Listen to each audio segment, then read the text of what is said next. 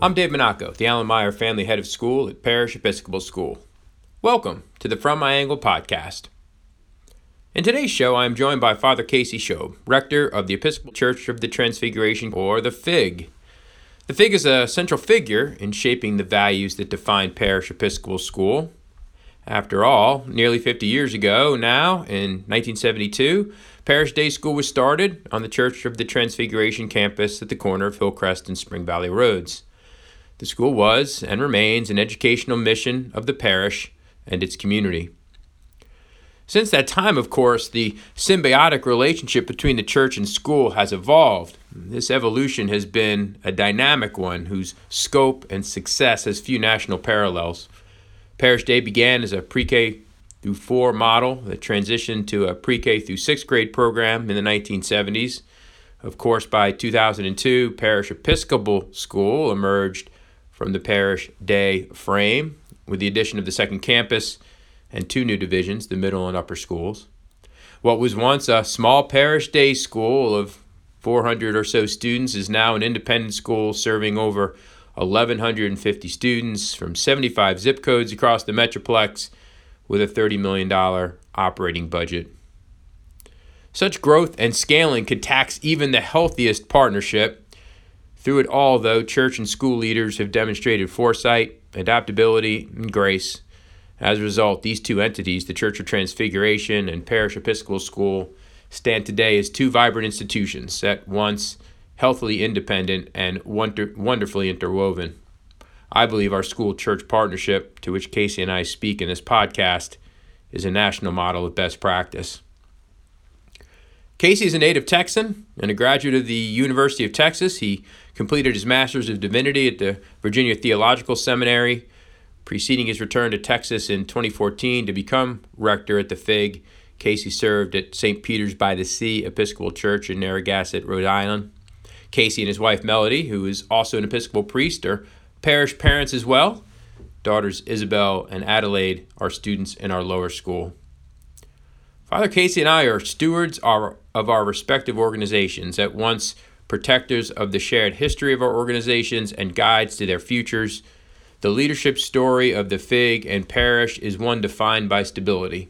Casey is only the 4th rector of the FIG in its nearly 60-year history. Parish has had only 3 heads of school in nearly 50 years of its existence. So in this episode, we also explore the values that have been handed down to us as leaders of these Episcopal organizations. For these values define the culture of our respective places, values and culture which draw people to us seeking to belong. I know you'll enjoy getting to know Father Casey Shobe better in this edition of the podcast.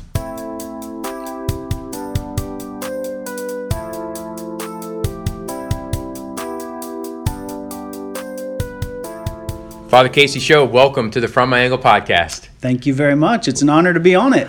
We're here on the quaint Hillcrest campus that we both love so much. So fun to be here with these littles. Indeed. My office has windows that look out over the playground.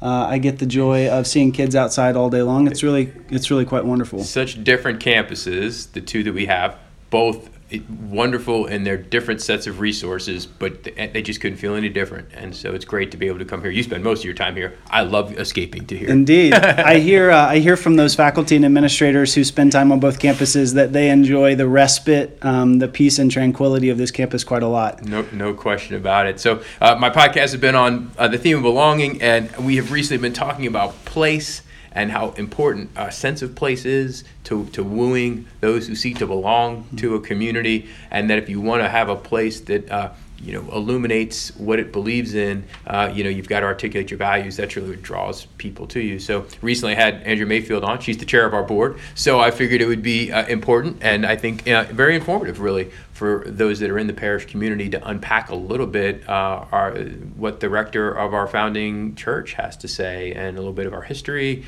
what makes an Episcopal church, what beacons you send forth that call people to you, and how those have infused themselves into the life of Parish Day and now Parish Episcopal. But before we do that, tell us how you came to the cloth. You've got Texas roots, and then you left for a while to go to Rhode Island and came back here as rector. Congratulations, 5-year anniversary here this month. It's been wonderful to have you here. So tell us how you got to your present calling. Yeah, I grew up, like you said, in Central Texas. I grew up what we call a cradle Episcopalian. My parents were members of an Episcopal church. I was baptized in a church in Temple, and grew up in that church. And that church sent me to seminary. My family is still very much involved in that church. Went to the University of Texas. Went to law school, and it was when I was in law school that I realized that that I felt like God was asking me to do this totally different thing, to deploy everything I had within myself for a different purpose. So I withdrew from law school. I went to seminary. It's there that I met my wife. We both graduated and were ordained. Moved back to Texas for a couple years, then to Rhode Island, like you mentioned, and then here 5 years ago. Do you remember the moment when that call to the priesthood came? Was it a moment? Was it a series of moments? I would say it was a series of small moments that sort of like the bucket slowly accumulating drips of water finally tips. Yes, I actually remember the moment when the bucket tipped. Lots of conversations, lots of subtle encouragements, and actually not so subtle encouragements. Mentors and friends. Trusted people in my life who had sort of planted lots and lots of seeds. But I was literally sitting in a cubicle. In this legal counsel's office for a state agency the first summer after my first year of law school, and it all like the bucket tipped, and I was sitting in this cubicle and I had this moment of just raw, unbridled joy. Wow. That comes from a sense of awareness of the utter realization, and I remember sort of standing up in this cubicle and looking around like who can I talk to in this moment, and then sitting back down and finishing my day, and then slowly beginning to lay the groundwork for the process that would lead me to seminary. But it was pretty profound. That is one of the really unique moments of joy that I remember. Yeah. That's really powerful. And then the call or sit down with your parents when you said, "Yes, I'm stepping away from law school." Yeah. So that phone conversation was a little awkward. They were supportive because, of course, they're lifelong Christians and Episcopalians, and supportive of me very wholeheartedly, but also a little worried. Yeah. Like this seems like a pretty big pivot. Yep. Fad or the real thing, like a phase? Are you having difficulty sort of like fulfilling things and commitments, and also knowing, I had some loans to be there, and are you really sure? Ultimately it was, are you really sure? So yeah. I would say time has proven that God was in that somehow for me, and that I really was sure.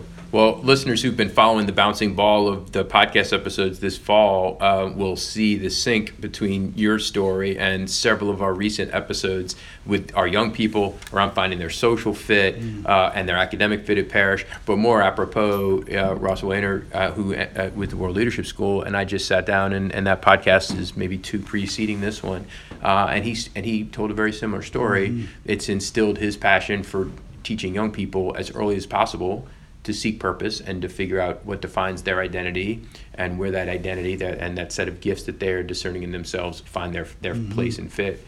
Because he had a 21-year-old story of life change and pivot, and fortunately found his way to the work he's doing now in a fulfilled life. And we're glad you did too. And Melody, your wife, who's as you said, an Episcopal priest and works a Good Shepherd and is in ministry. You're a parent at Parish, which is, I think, worth also acknowledging for those that don't know you. So tell us about the girls. Yeah. So we have 10 and 6-year-old daughters, fourth and first grade daughters who are flourishing completely as individuals and as students at Parish. So we'll get into this relationship a little bit between the church and the school, but your role as both rector of this place, but parish parent is unique. Your three predecessors, and there have only been three in the 50-year history of Church of Transfiguration, as there have only been two heads of school preceding me here, were not parents.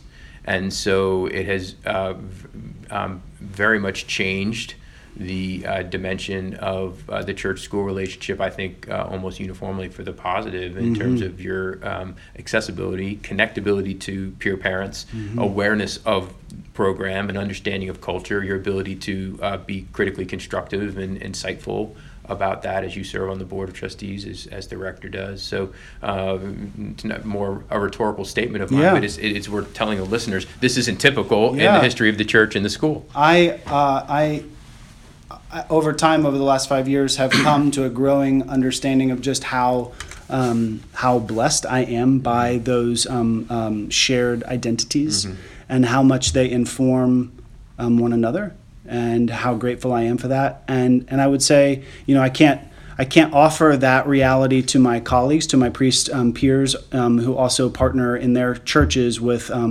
schools.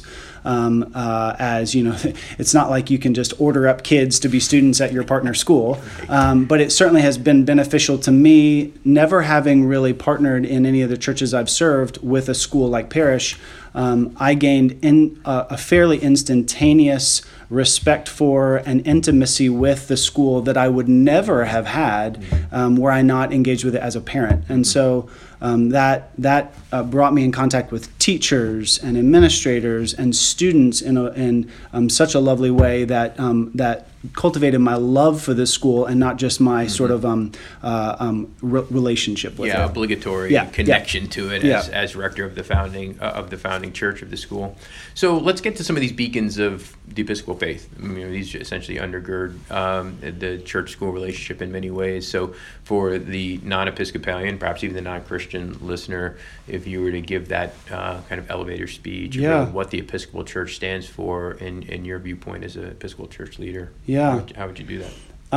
I think origin stories are important to understand who you are. So the best way to describe who and what the Episcopal Church is to sort of briefly remember how the church was originated, and that is in the sort of heart of the Reformation in England. The mother church of the Episcopal Church is the Church of England. You have a desire in the midst of the sort of volatility of the Reformation, the violent volatility of the Reformation of warring Protestant and Roman Catholic constituencies, groups on the continent and in England itself. You have this desire by the monarch to hold those in tension, to hold those together.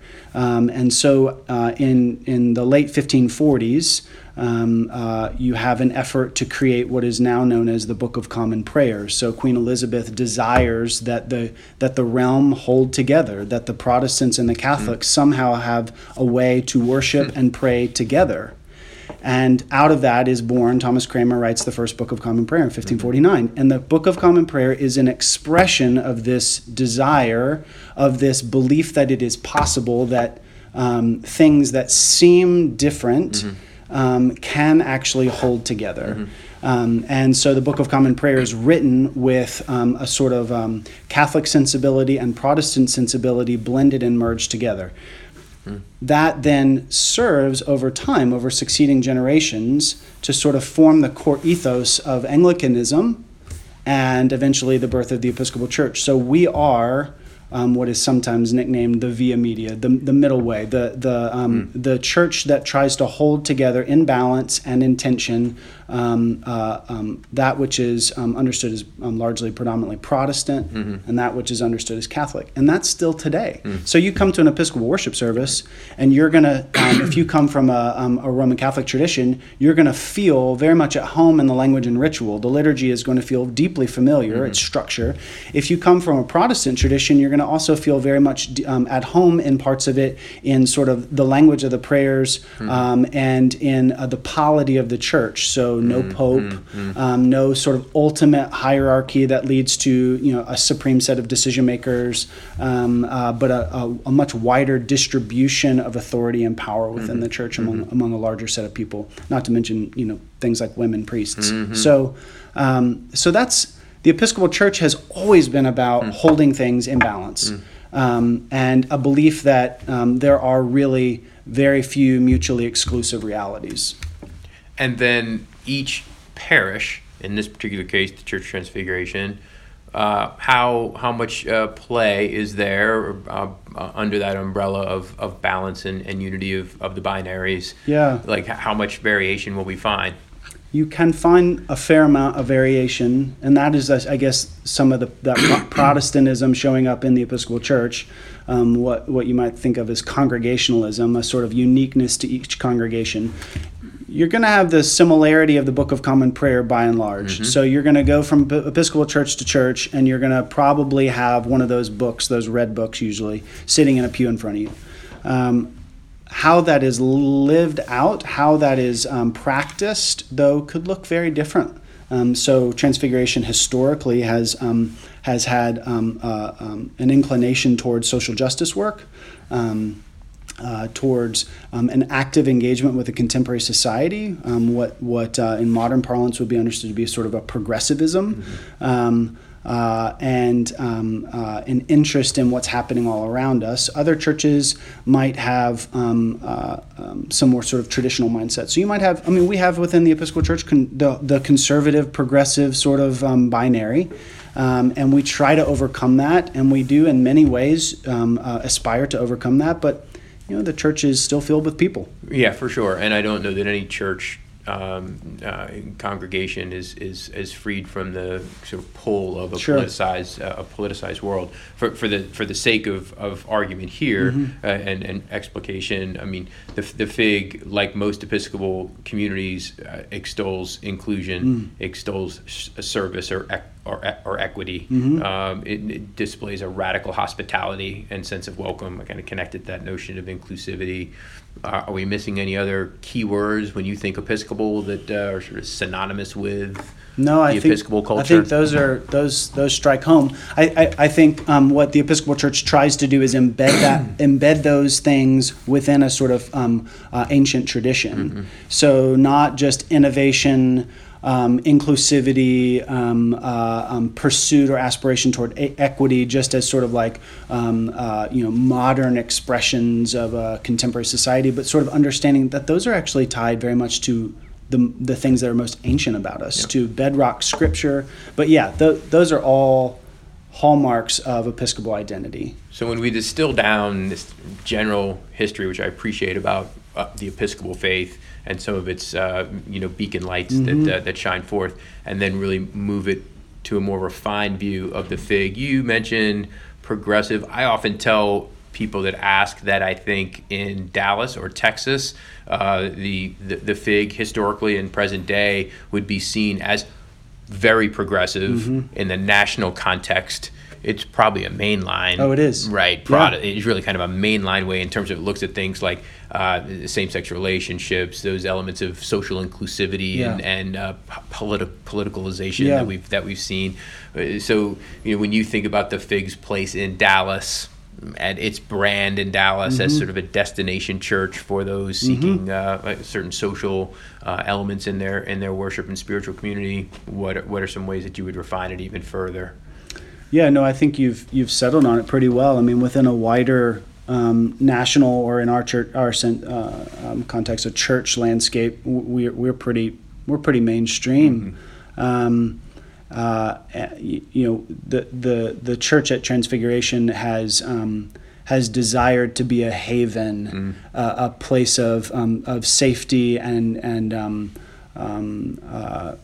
inclusion for people who, within the broader Christian landscape, have felt no longer safe or at home.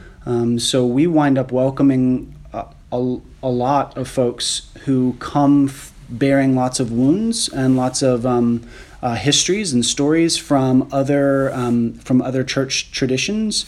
And those who left behind churches as children and haven't re-engaged with it for decades, and now later in life are willing to sort of reimagine what a religious identity might look like.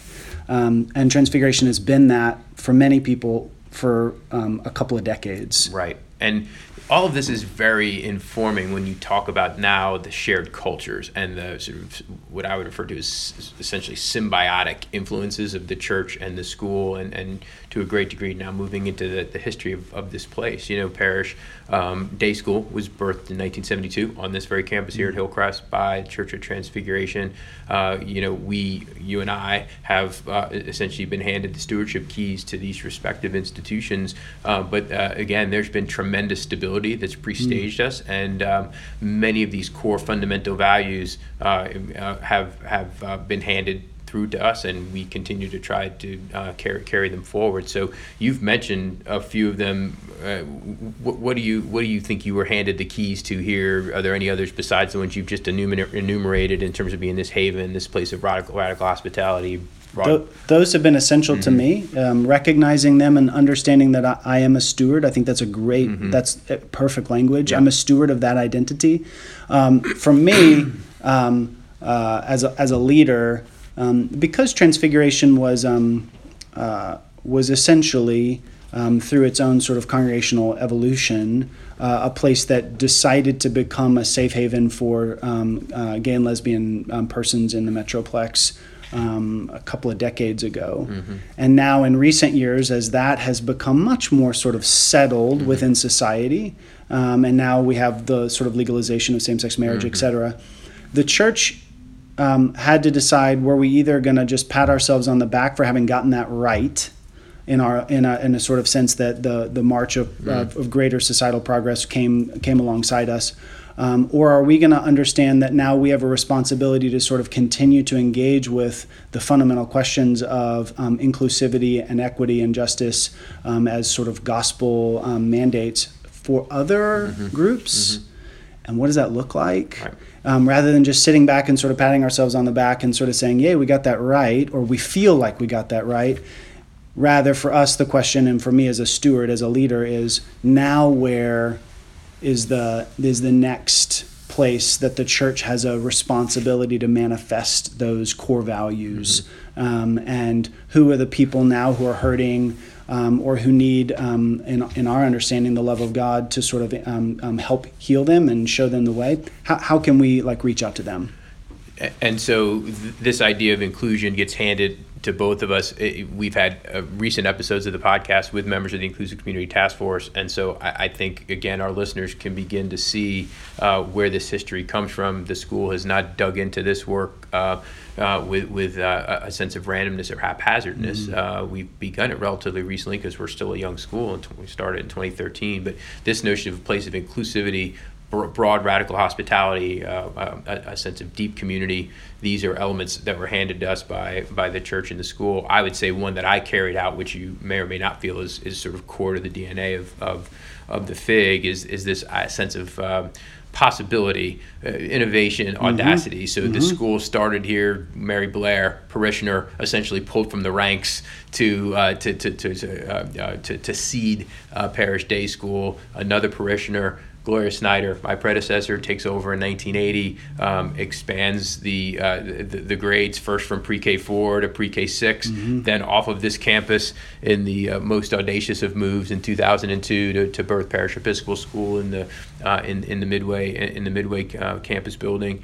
And so for me, this sense of the arc of possibility, the possibility of each child as a gift from God, translated to the institution's arc, to broader aspirations, is another of the key components or values related to inclusion that I would pick up and run with absolutely. Too. I mean, what I hear when you describe that is a sort of inner restlessness. Yes.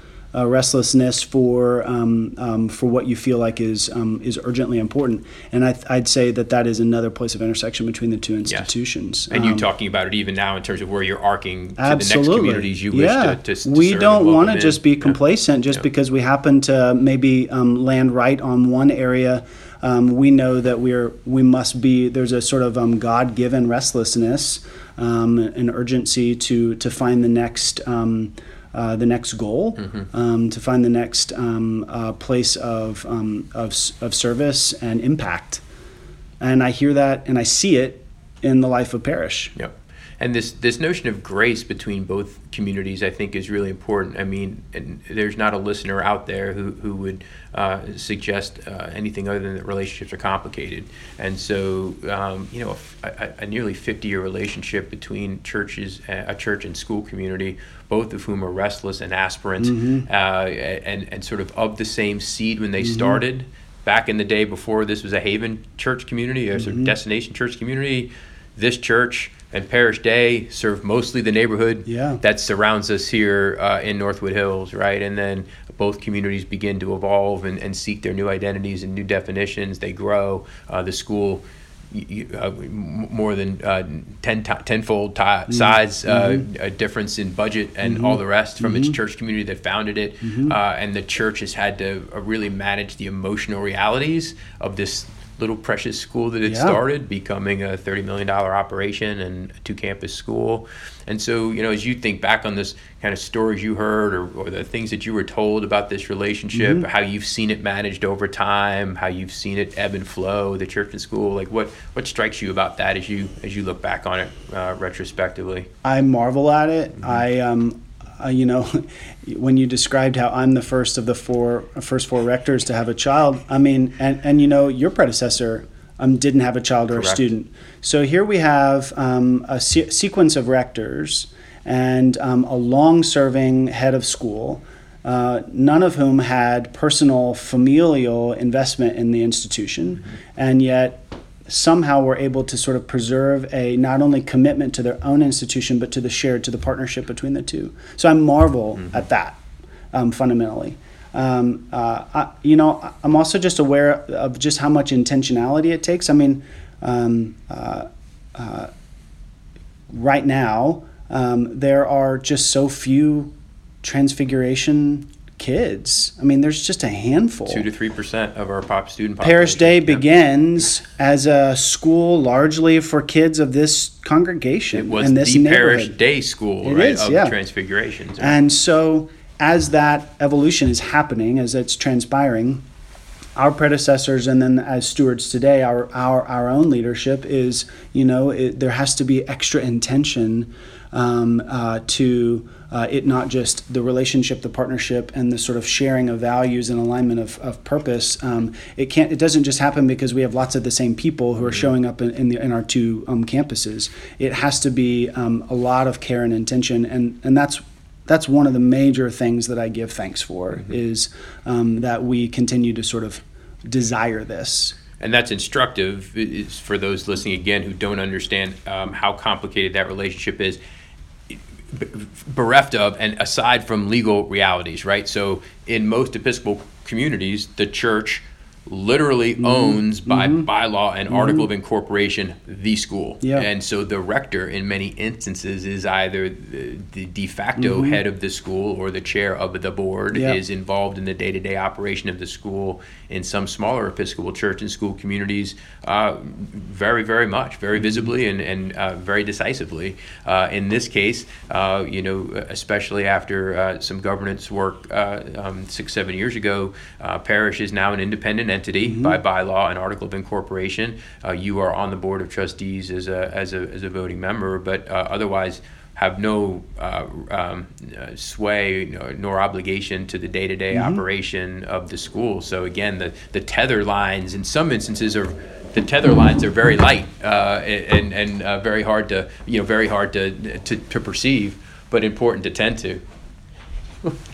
We have another podcast visitor. This is Penny, Casey's dog, who's here. So have no fear if you're wondering what we're chuckling about. Yes, Penny had to come over. The celebrity dog. Yeah, celebrity podcast dog. Yeah, I in some senses, the clarity of lines, the distinction between the two institutions, in my mind, inhabiting as I do, has made it somehow easier. The vestry and I are not sort of somehow, quote, burdened by this relationship. We are privileged by the relationship.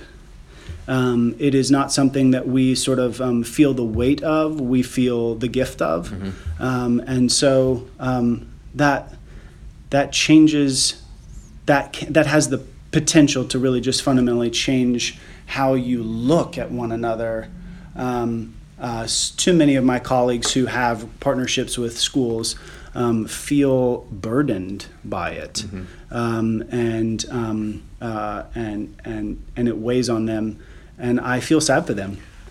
And my peer school heads, in some instances, feel constrained by said vestries and rectors Indeed. who want to impose either a philosophical education orientation to the school, or in other ways intercede in hiring or other site practices. And so, it is hard for you and I to articulate for folks that stand outside of Episcopal school and church leadership how unique the stability we inherited is. Yeah. And the high function of this governing structure is. When I came here in 2009, I was coming from a sectarian school and a Roman Catholic, ironically, right? As we talk about finding the common ground between both. And I could not have been more naive about the realities of Episcopal school governance. There were questions I should have asked that I was just too young and green behind the ears to ask.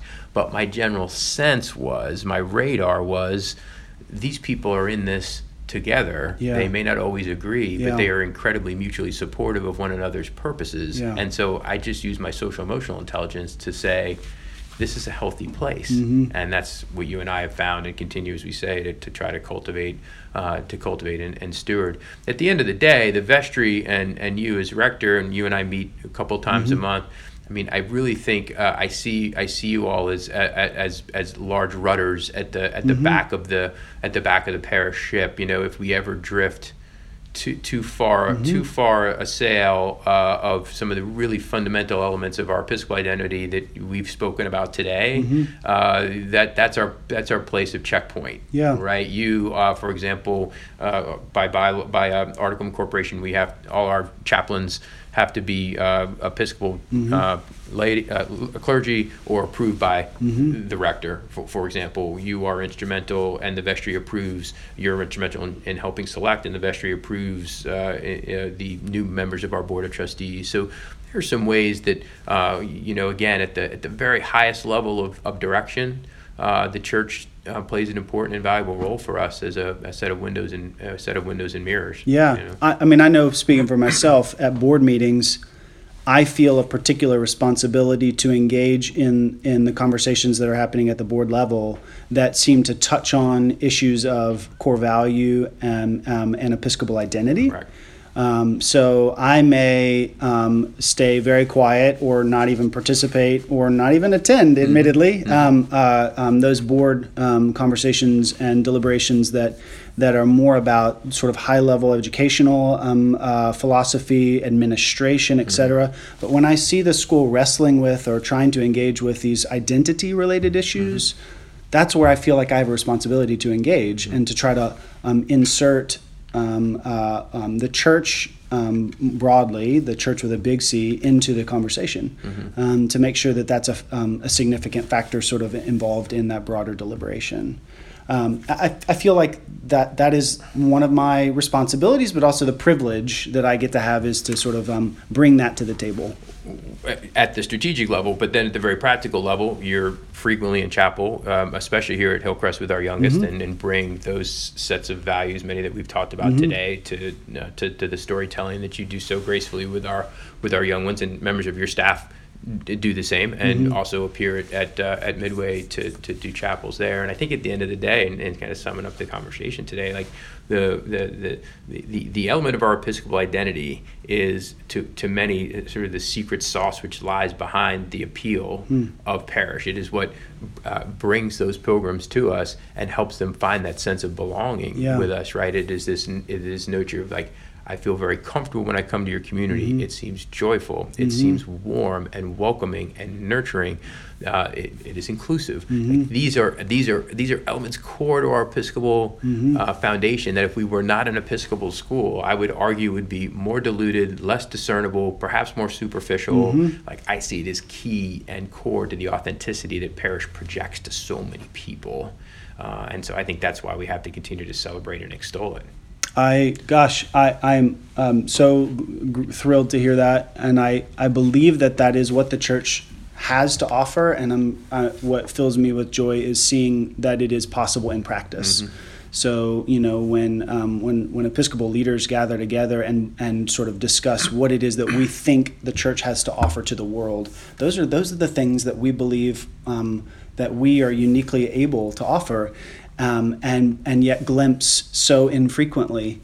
And what is just so life-giving and joyful to me is to see it manifested in the life of an institution like Parish and bearing such fruit among people who are not Episcopalians, right, and who the goal from my vantage point is not to make them Episcopalians. Correct. And yet they are living in the midst of a community that is so deeply formed by that Episcopal identity that they can't help but sort of like witness to that goodness. Yes, they become external stewards of those very sets of values. And I know for those non-Christians, denominationally different Christians who've listened to the podcast and been struck by this notion of the conduit or center point between different faiths, I know I would welcome any of those parents to come to our daily chapel to experience it there, and I'm sure you would open a welcome for weekend worship here at the Church of the Transfiguration. Do you want to give some details on when those times are here for weekend services, if they'd just like to come and see how the community the best service together? To come for those who are sort of new to the Episcopal Church or new to Christianity more generally would be our Saturday service, Saturday at 5:30. We call it the table, sort of a playful way of understanding that there's room at the table for all. And also sort of playing with the sacramental notion of the table that is our altar as the centerpiece of our life. That service is really oriented towards people who are unfamiliar with what we do. And so we teach from it, we instruct. It's a little bit more relaxed and casual. The bells and whistles, the sort of richness of our tradition is on display on Sunday morning, and that's at 9 and 11:15, and we lean fully into the sort of high church ritual and traditions of the Episcopal Church, and glorious music with great big choir and all of it that we can offer to sort of stimulate every sense and stir up and use and deploy the fullness of the tradition. Yep. So, different expressions in an average weekend. Absolutely. So feel free to come and partake in either our daily chapel at school or your weekend services. Yeah, no, the services are a great way to glimpse. Again, the Book of Common Prayer is what we offer to the world. It's what makes us who we are. So come, certainly come. So very welcome. And that same fundamental core is at play in the daily chapel experiences of the school, even for the youngest, even for the littles, and then working its way as a thread through grade 12, all the way through. It's been fun. Yeah, thank you, Dave. Talking through our partnership, and thanks for being a great thought partner and spiritual partner as we carry out this work. Likewise. Yeah, appreciate it. Thank you. Thank you for listening to this edition of the From My Angle podcast. Please share it with friends and colleagues in your network. In our next episode, we continue our exploration of how values define a place and bind a community. I'll be joined by Director of Enrollment Management, Caroline Doswell, and Director of Financial Aid, Julie Baldwin.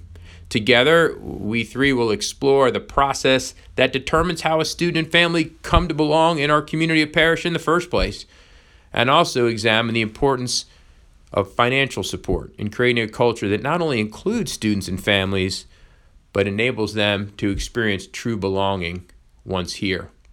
Until the next time, thanks for joining me on From My Angle.